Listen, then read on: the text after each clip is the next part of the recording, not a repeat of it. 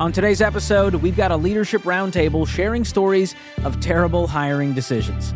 And then we're going to show you how to do it the right way, how to get impact players on your team. Welcome to the EntreLeadership Podcast from the Ramsey Network, where we help you learn the proven principles for winning as a business leader. I'm your host, George Kamel, and each week here on the podcast, I sit down with some of the best leadership minds out there to help you grow yourself, your team, and your profits. Want to say a quick thanks to all of you who have left us a voicemail with some feedback on these new segments we've been trying. Some of you really like it. I just want to let you guys know I think it's great. And some of you, not so much. I have to say, I thought I was going to like it, and I actually did not. Either way, we want to keep that feedback coming. It is so helpful for our team to create segments that help you guys out. So today we're going to try out another new segment, and this time it's a leadership roundtable. I'll be joined by Daniel Ramsey, our EVP of EntreLeadership, Armando Lopez, our Senior Executive Director of HR, and Jeremy Heslip, our Director of Recruiting. And they're going to be vulnerable and share some stories about a time they made a terrible hiring decision and what they would do differently now to avoid repeating that mistake. Let's get to it. Gentlemen, welcome to the EntreLeadership Podcast. Great to have you all. Thanks for having us. This might be a world record to have a 4-person roundtable here. Very exciting. Yeah. We took our top dogs to talk about hiring today, and we thought you all would be willing to share some of your failures and mistakes when it came to hiring. Are you willing to be vulnerable with us today? Yeah. I don't think you meant top dogs. I think you meant we took the people that had the most stories to tell. Which is you. Armando's made a lot of mistakes. He's seen some. I don't like that you look straight at me. Straight. You look straight at me when you said it's a personal attack. Well, we have some would say a complicated and long hiring process here at Ramsey, and it's for a very good reason. We are notoriously known for 12 components for a good hire, and we won't go through all of those today, but there's a reason each one of those 12 exists, and it comes from mistakes that we've made over 30 years, many of them, Dave, in the early days, figuring this out. And I wanted you guys to share some of those stories that you've experienced. I'll jump in and say that one of my biggest mistakes that I had personally whenever I first started leading people years ago was I remember specifically having a couple that was moving from the West Coast, and we all got together and we're talking, and we had a dinner together, and I picked up on the fact that he was way more excited than she was, but really didn't give an opportunity for her to talk about, his wife to really talk about what it was going to be like. It didn't dive into the fact that they were moving with their first child on the way away from all their family. Yeah, and Jeremy, that was during the spousal, wasn't it? That's Yeah. when you picked it up? Yep, absolutely. Yeah. And I learned a lot that day because sure enough, they got here, they're about 6 months in and miserable. Had no plan of how to connect.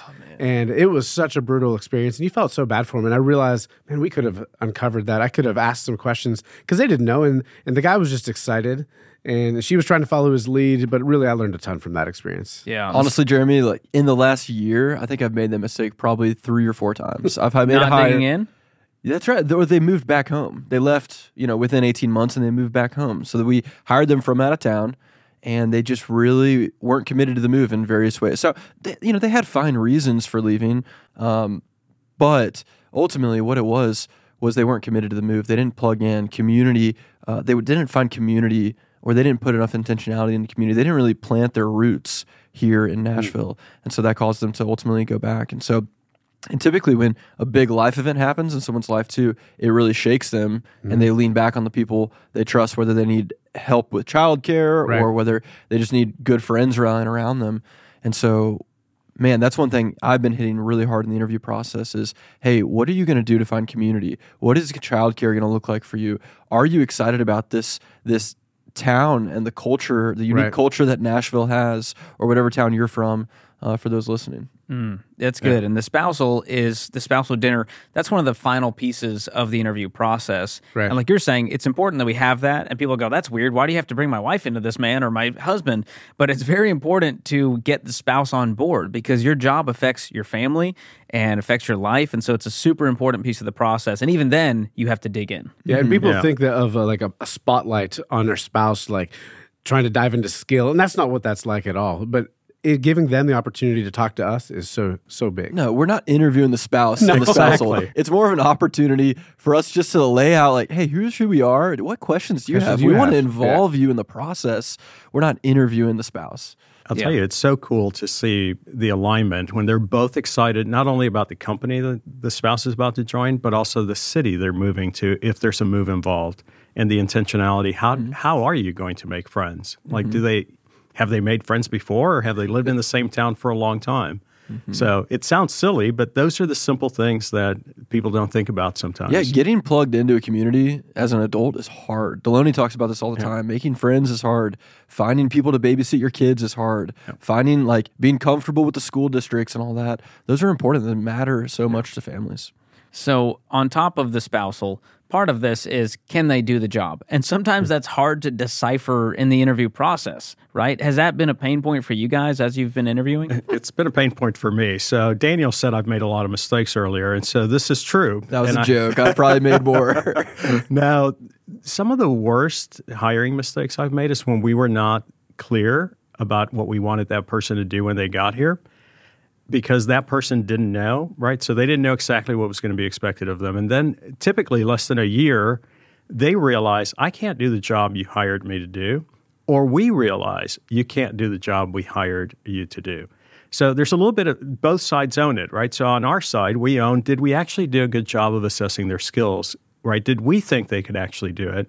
On the other side, it's on the candidate being able to opt out if needed, right? Being able to say, I can't do this. I can't do what you would need for this role. I remember a time where we hired somebody intentionally. We knew that they didn't have the skills to do the job, but they were close. They had some experience that actually would line up.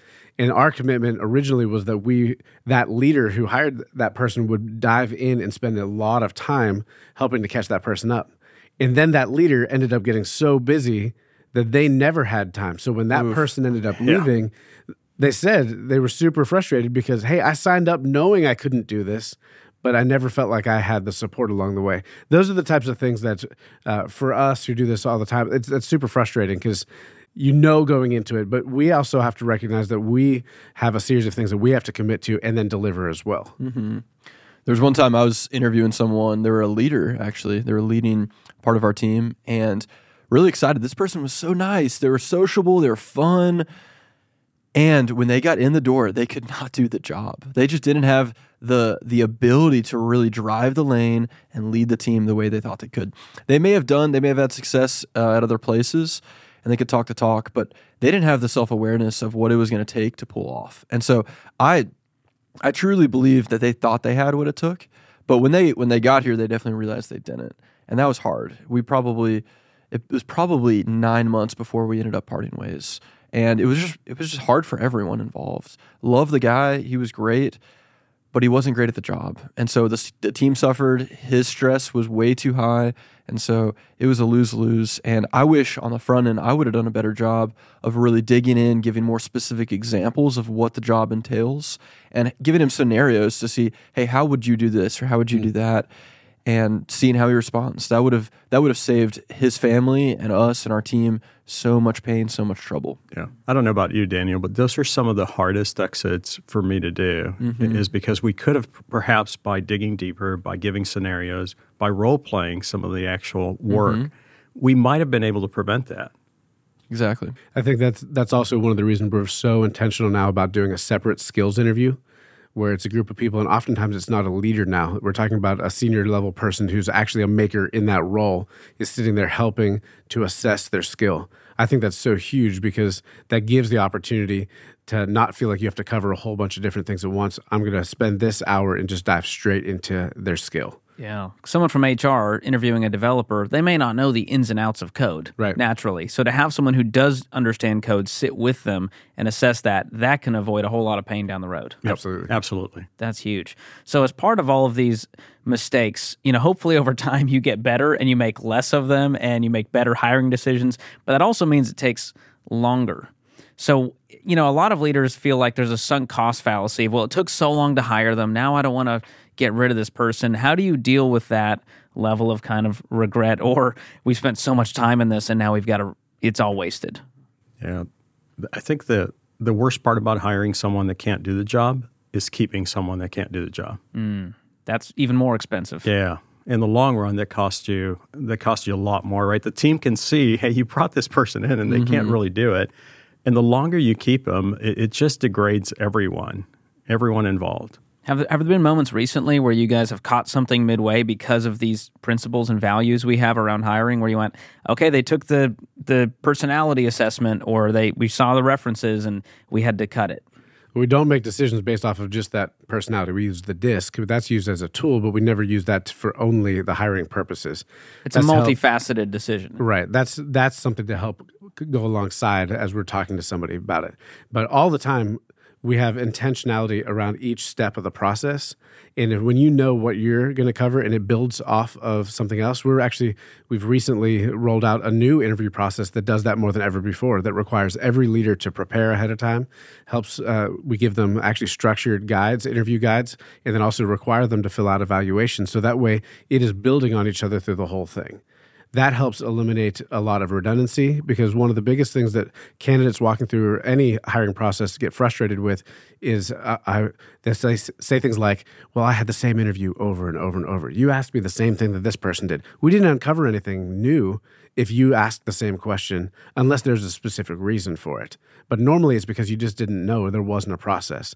So us changing our process and laying it out, you can have a lot of steps, but that doesn't mean it has to take a long time. Right. And we don't cut out the steps. So we keep the same number of steps. The process is there for a reason, right? And so it helps us hire the best quality people. And when you start shortchanging the process, you end up with mistakes. Right. You can go faster through a process if you're more intentional. So just because the process has a lot of steps doesn't mean it goes so slow. If we have a candidate that we're really excited about and it seems like a slam dunk, we don't skip steps. We just speed it up and say, hey, guys, let's make this a priority. Let's get the right people in the interview process, and let's line up that schedule so we make it happen quickly. So we do make hires quickly oftentimes. It's for the ones that we have some yellow flags or some things we need to really dig into and lean into more, that the process we spend more time on each step. Yeah, and Daniel, that's a great point. So thanks for making that point, because we can move faster. And when it's a referral and we already know something about them, someone's worked side by side with that person and can speak on their behalf to the work they've done, that goes a lot faster, right? Like we have someone internally that can say, oh, I know how they work. I know how they deal with other colleagues. I know how they collaborate. I know how so all of those things helps us to speed up the process. I've heard Dave Ramsey say, marriage is grand, divorce is 50 grand. And I feel like the same applies in hiring. When you go, hiring's expensive, but when you hire the wrong person, it can be even more expensive. As we know, onboarding and all the time spent and all the leaders and team involved. And so we want to do this with a lot of intentionality to avoid these mistakes, because it's way more expensive than going, well, I needed a warm body in the door. Let's just get someone in. We'll deal with it later. That can be a huge problem. Yep, agreed. I think I'll give Daniel a shout out here, because on Monday with our recruiting team, we were talking about pain points and just uncovering what are problems. And one of the things is a lot of hiring leaders at a certain level, the higher they get, sometimes they're busy and it's hard to get on their calendar for schedules, or it's hard to get feedback. And one of the two names that they said were the best in the building was Daniel Ramsey and Herb Jenkins. They both happen to be board members too. I didn't know I had that reputation. You didn't know, but it was my good. ego just grew a little bit. I know. Don't let it do that. Don't do that. But I think that it's because they're very intentional of knowing their business and knowing the impact that it can have. And so they make themselves available and also have a high level of understanding, why are we hiring this position? If you know that and you know the impact, then you really are motivated to hire and to move through the process quickly. Well, one of the top character qualities I see in Daniel is discernment. And I think that is one of the key things you have to have in the interview process, is discerning where the yellow flag, green flags, red flags are, where to dig in and where to move on. And that can be a huge part of this process. It's not something you can necessarily just learn quickly. Hey, can I take a stand on something? Please. On that note, if you're trying to discern someone, look into, is this a good fit, and really get a strong feel, it is almost impossible to do that virtually. Get them in the office, see them face to face, look them in the eyes.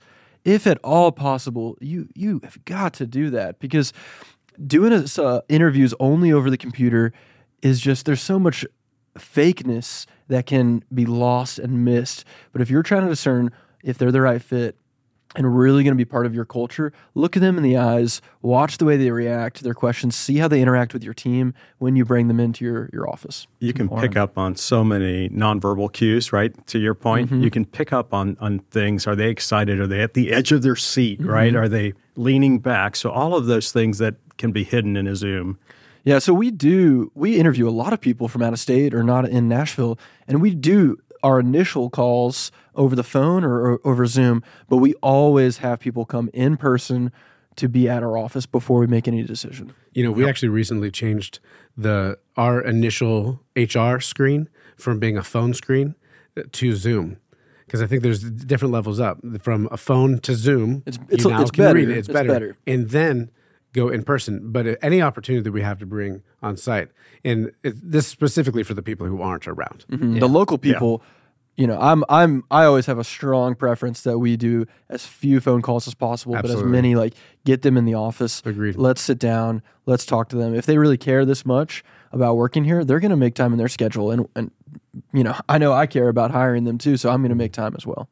Yeah. So based on all of your failures, maybe in the past with hiring mistakes, what's the top tip each of you would give a leader out there who's struggling to find the right people with the right fit, culture fit, skills fit, all of that? In today's day and age, I think it'll go against the norm, but I would say take your time. Don't rush it. Take your time. It's good. I would say know specifically what it is that the characteristics and the skills, what you want to hire. Do you know what winning looks like? Because if you don't know what that looks like, you'll miss an opportunity when you're talking to somebody. You'll have somebody who's fantastic for it and you won't even know. Yeah. Or you'll think they're awesome, but you never invested the time to know the skill and what you're looking for. So you don't know that didn't line up. And that's one of the keys of creating KRAs, which is part of our hiring process. You have to have that key results areas. Solid job description, KRAs build out. That's right. The piece of advice I would give is don't let your desperation, your need for someone in the role to help you overlook red flags. If you see a red flag, you need to deal with it and really dig into it. Don't let your desperation get in the way of you making a bad hire. So much wisdom here, guys. Loved having you on. Love the way you guys intentionally are hiring the right people so that we can have the impact we need to have. Thank you guys so much. Thanks, George. Thanks for having us. Appreciate those guys being on and sharing some stories with us today. So what'd you think of that new segment? Did you like it? Did you not like it? Call and leave us a voicemail and let us know. 844-944-1070. That's 844-944-1070. All right, coming up next, we're going to have a conversation about how to get impact players on your team. It's coming up right after this. Here's a math refresher. There are only 24 hours in a day, so you and your team need to streamline time-consuming tasks to focus on the activities that make money. Smart businesses are realizing that to reduce headaches as they scale, they need NetSuite by Oracle. NetSuite is the #1 cloud financial system, bringing accounting, financial management, inventory, and HR into one platform. With NetSuite, you can reduce IT costs because it's cloud-based. You can cut the cost of maintaining multiple systems because you've got one source of truth. It's a big deal. And you improve efficiency by bringing all your major business processes into one platform, saving time and cutting manual tasks and errors. So join the more than 37,000 smart companies like Ramsey Solutions that have done the math and are boosting their efficiency with NetSuite. And right now, you can download NetSuite's popular KPI checklist designed to drive the right behaviors for your business. Absolutely free at netsuite.com/Ramsey. That's netsuite.com/Ramsey to get your own KPI checklist. All right, welcome back. Our next guest is Liz Wiseman, CEO of the Wiseman Group, a leadership research and development firm. She's also an executive advisor who teaches leadership around the world and a best-selling author of multiple books, Multipliers, The Multiplier Effect, Rookie Smarts, and her latest, Impact Players. Now, here at EntreLeadership, we want you to have team members that are dialed in and helping your company make an impact. And Liz calls these impact players, and she's going to unpack the practices of these impact players and show you how to get them on your team. Let's get to it. Liz, it's such a pleasure to have you on the Entree Leadership Podcast. How are you? Oh, I'm great. And George, thanks for having me. I'm really looking forward to this. Well, we are big fans of yours and your book, Impact Players, and that's what we're diving into today because a lot of business owners listening out there, they're going, well, yeah, Liz, I want impact players on my team, of course. And so I want you to first cover the difference between a contributor and an impact player.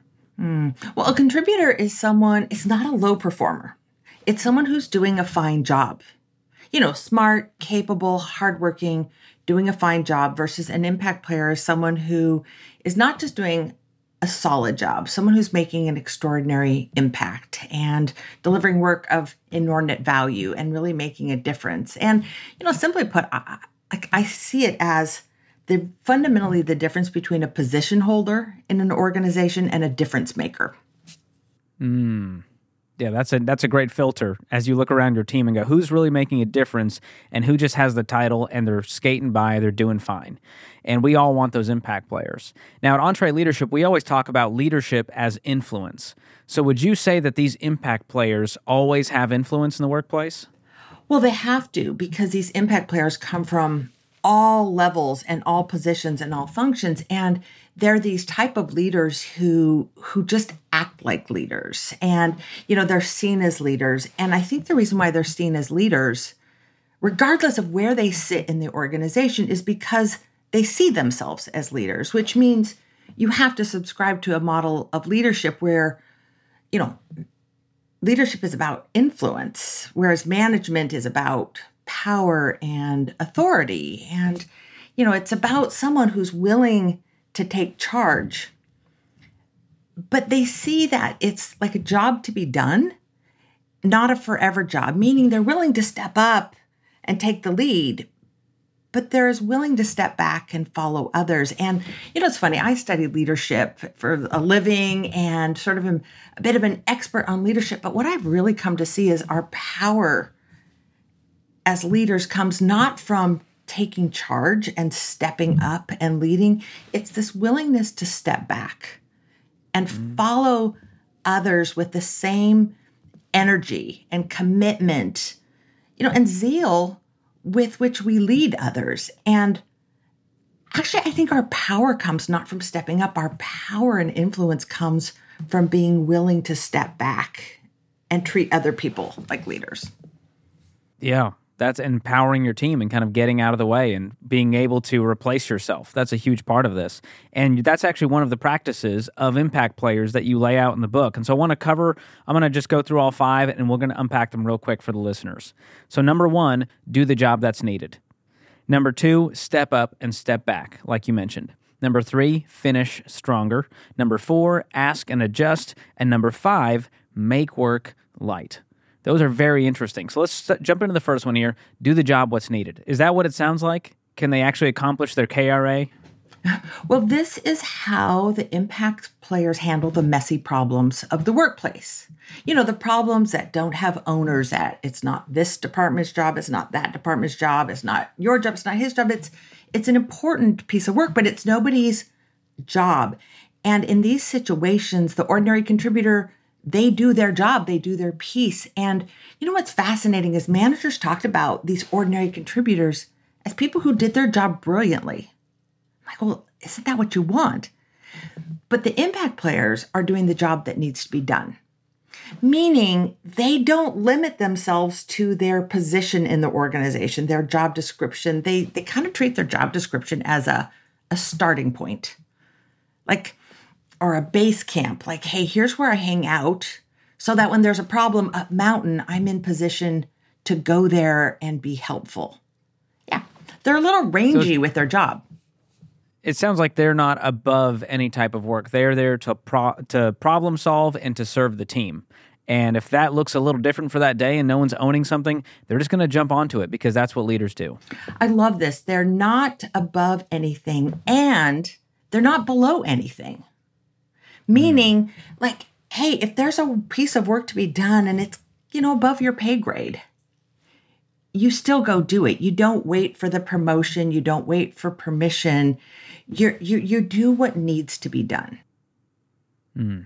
So we've got that covered. Do the job that's needed. And then you mentioned this earlier. Number 2, step up and step back. This is what we find that impact players do differently than others when it comes to unclear roles, where there's a leadership vacuum. There's like a void. And we've encountered these situations all the time where you're in a meeting and you know you need to be collaborating and you know you need everyone there at the table, but you're not sure who's in charge. Or when you encounter the ambient problems of the workplace. And by ambient problems, I mean the leaky faucets. Like, here's this business process. It's clunky. We all hate it. It's cumbersome. But you know what? It's not quite bad enough that you have to fix it today. You learn to live with it. Squeaky wheels, leaky faucets. In these situations, you need somebody to decide to do something about it and someone to decide to just step in and take the lead. And that's what we find. The ordinary contributor, they're willing leaders, but they're leaders in waiting. They're waiting for someone to come along and call them up to lead. It's got to fall right on their lap. It has to fall on my lap. Someone has to tell me I'm in charge. And, I spent 17 years at Oracle as an executive, and I can't even count how many times somebody said, well, I'll lead that, but will you send a note out and tell everyone I'm the boss? I'll be the boss, but you got to make me the boss. You got to make people listen to me. The impact players, they don't have any time for that. They're like, you know what? This needs to be done. I'll step up and lead. And again, they do this without stepping on toes because they're not just these take charge leaders. They know when to step back, share the leadership, pass the baton. So they're leaders who build this influence because we trust them. We trust them to do the right thing, but we trust them to not always have to be the boss. Nobody likes working for that person. No, and that's positional leadership. And that's a big reason team members are leaving companies is because of leaders who lead that way, just out of power and out of title. We need those leaders who step up and step back for sure. So the next one that we lead into is finish stronger. What's that about? Oh, this is about what happens when we deal with another one of the perennial challenges of the modern workplace, which is just like unforeseen obstacles, things you couldn't have planned for just drop in your way. Of course, a global pandemic is a pretty good example of this, but it's what do you do when something bigger than you, out of your control, drops in your path? And what we find is the ordinary contributor, they take responsibility, they take ownership, they get things going, but when something big drops in their way, what they tend to do is they tend to look upward. They look to senior leaders, they escalate issues, they hand off the problem. In these same cases, what the impact players do differently is they don't only take ownership of things, they maintain ownership. They just stay in charge, even when it's bigger than them. So what that means is you can't just go it alone, okay, I will, this Herculean effort, I'll get it done by myself, sacrifice myself, on the altar of this problem, cross the finish line and collapse. They get things done all the way done, but they don't do it solo. They get other people working for them. So maybe simply put, it's instead of handing it off to the business owner or the senior VP of the organization, they get the business owner or the senior VP involved. And we all know what it's like to have these people inside our organization. It's the person who doesn't hand it back to you, but then they're like, hey, Liz, I need you on this. We got a problem here. And they're going to fix it, but they're getting you involved too. They're going to pull your influence in. So they not only finish the job, they finish with the whole organization stronger because we've tackled this obstacle. Yeah, it reminds me of those group projects in high school where you just kind of took it all on yourself and then you were really resentful. And so this is a very different approach where we're inviting other leaders in because we value what they bring to the table and we rally them to the problem, and that is influence. When you can get the right people in the room to go, we're going to solve this together, and it's not to my credit, this is a team effort. That's great leadership. And people around them and below them in the organization love following them, but the most senior people do as well, because you think about it, what the difference between someone who works for you handing you a problem versus the person who's going to stay in charge but pull you in. And you love working for that person. You're like, hey, what do you need from me? I got it. You need me to call a customer? You need me to prioritize that? Like, boom, I'm on it because you're on it. You know, it's funny. One of the things I learned in this research, studying the most valuable contributors of the workplace, is that managers really hate managing people. You know, like nobody really wants to manage anymore. And, you know, we love working with these people who are self-managing, and it's a great deal because no one really wants to be managed anymore. People want to lead. I see this very much as your ticket out of micromanagement to have impact players on your team. Like you get to be a leader. It gives the team their dignity. Yeah. It gives such dignity to the team when you can empower them and not feel like you're over their shoulder because you don't trust them to do the job that you hired them to do. Yeah, I really do. That's I love huge. this word you used. It is this path for dignity for everyone inside of the organization, because people don't want to just be a position holder. People want to make a difference, and people want freedom and independence, but not on an independent agenda. I'm going to focus on what's important to this organization and my senior leaders and my clients and my stakeholders. But because I'm pointed at the right target, I can work independently without managers wondering, what am I up to? And that level of trust makes the whole business move faster. And we've seen that time and time again. This episode is brought to you by Trainual. Even when you're great at running the day-to-day, a lot of leaders struggle to delegate. But delegation is a critical leadership skill, and empowering your team by building that skill just takes having the right system in place. Well, Trainual is that system, and it's a game changer. Trainual is an easy-to-use app that helps document and organize everything about your company in one place. Clear outlines for every role and responsibility, step-by-step training for all your SOPs and employee handbook content, an org chart and directory. You can build accountability tests. Employees can even use Trainual's powerful search to answer their own questions. Companies using Trainual are cutting training time and related costs by up to 75%. Get started with over 300 templates and their world-class support. It's time to get your entire team playing from the same playbook.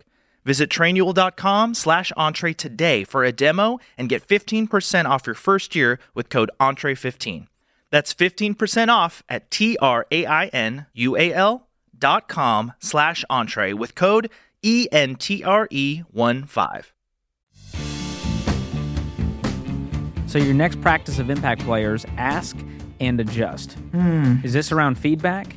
It is around feedback. It is what people do when the environment's changing, the market's changing, situations are changing, budgets are changing. When you start with one aim and then something changes the target, what do you do when you're surrounded by change? What we find is that the ordinary contributor tends to stay focused. Okay, here was my target. This was my budget. They lock on to stuff, which of course seems like this gritty, heroic way of working, but they create this drag for their bosses because the bosses are constant, like, no, things have changed. Like, that budget's gone. I need you to go this way. We're constantly coddling and moving people. Whereas the impact players, they're not sticking to what they know. They're adapting. They're asking. They're not just responding to feedback. They're asking for feedback. And, you know, it's not feedback on how am I doing. It's, is my work hitting the target? It's like, probably the simplest way to think about this is like this kind of way of working where you finish a day of work, you go to bed, you wake up the next morning, and you assume that while you were sleeping, the world changed. Something changed around you. So it's not just, let me keep doing what I've been doing. It's what's different today or this week or this quarter, and how do I keep pointing myself towards what's most relevant right now? Yeah, that adaptability is what keeps many businesses alive. And if you don't do it for too long, you can see, you become the next Blockbuster and Toys R Us. Absolutely. So there's some great wisdom there. So your last practice here, make work light. This one seems like more of an approach to work. It's absolutely an approach to work. It's what they do when the burden is heavy, when it's, unrelenting demands. We find that the ordinary contributor, they carry their weight on the team. But when things are really tough, they end up adding to the burden of their colleagues or their managers. And, we all know this. Like, we all know colleagues who are talented but taxing. Like, they just make hard work harder. You're like, oh, this should be a 2-minute request, but I know it's going to be a 2-minute, warm up to like a 2-hour. Exactly. It's the people on your calendar who you dread working with versus those that you're like, we have an hour scheduled and they're probably going to tell me, hey, I've got the answer right here, like 5 minutes and we're done. They're a time rebate rather than a tax. And we find these impact players, they just make hard work lighter. And it's sometimes they lend a hand of help. Like, hey, you know what, George, I can see your swamp. What can I take off your plate? But, that's only so scalable. I can't go around just taking things off other people's plates. I'll end up exhausted.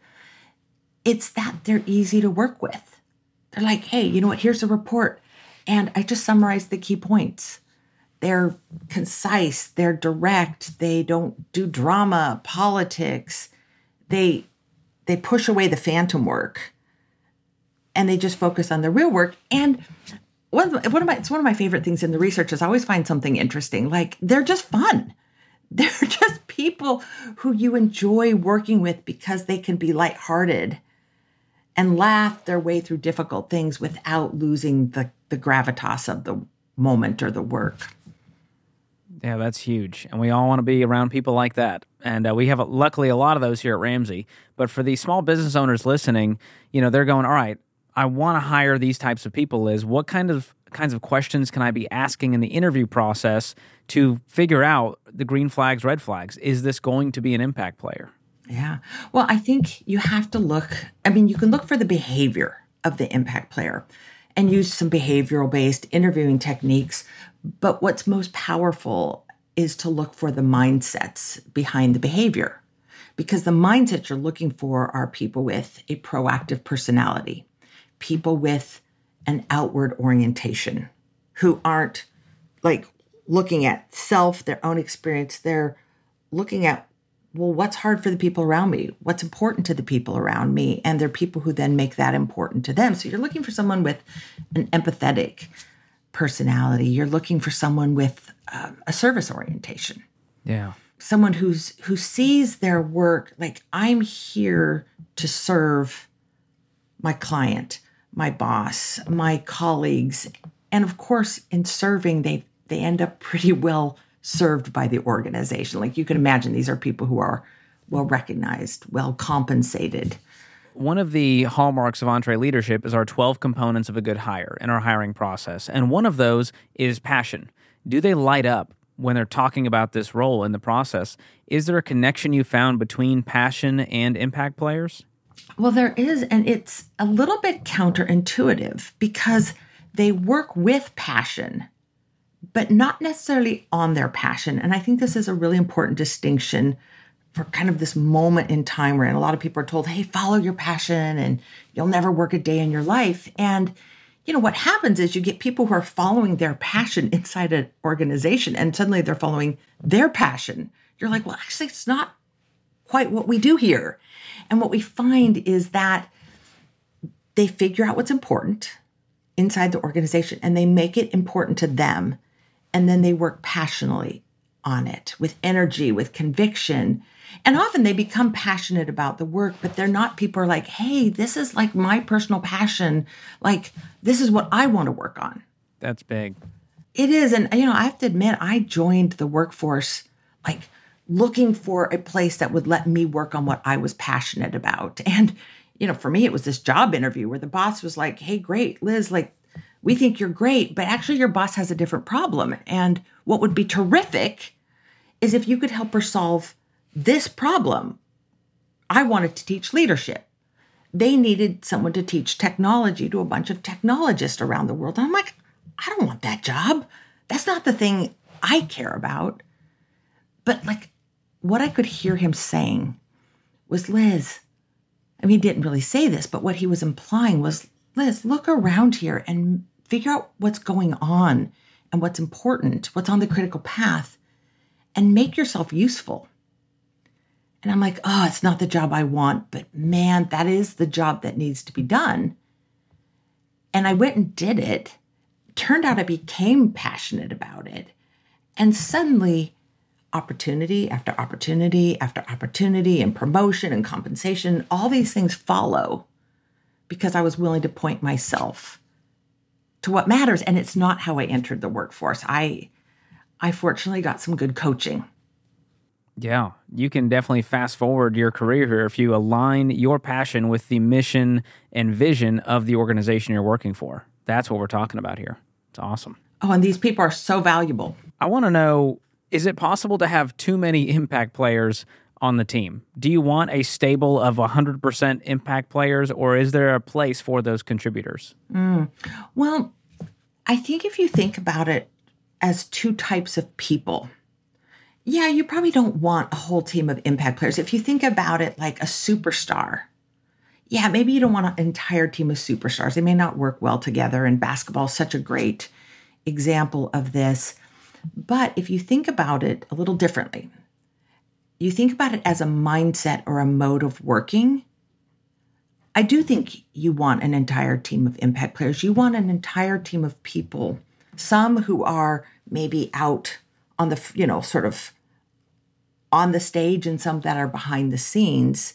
But you want everyone thinking and working this way. How do I do the job that needs to be done? How do I step up and lead, but also follow others? How do I get things across the finish line? This way of working is something that anyone from any position can work this way. So yeah, I think you can have a team of people who are stuck working in this high impact mentality. Yeah, that's a great call out that impact players aren't always at the highest position of the company. This can be, someone on the administrative side or sales or marketing, and you want impact players in every area of your business, regardless of their position and how much spotlight they have. And so that brings me to my final question, Liz. Is it possible to move from being a contributor to an impact player? Or are impact players born, or are they kind of created over time? Can you coach that? Man, we have seen a few people in the research who just show up this way regardless of where they work. And, it's funny, George, when I was doing the research, I had this aha moment. I'm like, wow, maybe instead of writing a book, I should start a company and just hire these 170 people that I just researched, because they kind of always work this way regardless of culture, mission, leadership. Most people can work this way and want to work this way, but they need a supportive environment. They need the right kind of leadership. And, maybe the simplest way to look at it is, if you want a team of impact players, well, be the kind of leader that they deserve. You want to be the kind of leader that creates an environment where it's safe to step up and lead. It's safe to hold on to ownership. It's safe to be rangy and do what needs to be done. It's safe to be changing and adapting rather than sticking to what you know. It's safe to be lighthearted and fun. But you also want to be a leader who creates enough stretch where it's actually not okay to just do your job. It's not okay to just do what you've always been done. And I find that most people with the right kind of leadership are going to move this way, and maybe with just permission. Like, hey, this is how I want you to work. Like, go for it. Yeah, impact players want to work under really great leaders. So I love kind of turning the mirror back on ourselves and saying, hey, where do we need to work on our leadership in order to be that leader they deserve? That's a great reminder. Well, Liz, I love what you and your organization are doing through all of your research to help so many companies or organizations out there hire those impact players and make an impact in the world. So thank you for what you do. Love your book, Impact Players. We'll make sure everyone grabs a copy. Thanks for being with us. Thank you, George. Big thanks to Liz for joining us on today's episode. Well, folks, we are ramping up for EntreLeadership Summit 2023, and if you haven't heard, we've got some big news. Malcolm Gladwell has officially joined the lineup. Malcolm is a 5-time New York Times bestselling author and one of foreign policy's top global thinkers. So if you want to hear Malcolm and the rest of our incredible lineup, speakers like Dr. Jordan Peterson, Dr. Amy Cuddy, Dave Ramsey, and so many more, then you've got to get your tickets now. It's all happening in Nashville, Tennessee, May 30th through June 2nd. So go to EntreLeadership.com/summit to secure your spot. If you enjoyed today's episode of the show, follow or subscribe and leave us a review wherever you're listening. Do us one better and share this episode with your team, with your friends, or on social media. As always, you can follow us on social at EntreLeadership. This episode was produced by Tim Hull, edited by Jacob Harrison, and mixed and mastered by Will Rudder. I'm your host, George Camel, and on behalf of the entire EntreLeadership team, thank you for listening. Until next time, keep learning and keep leading.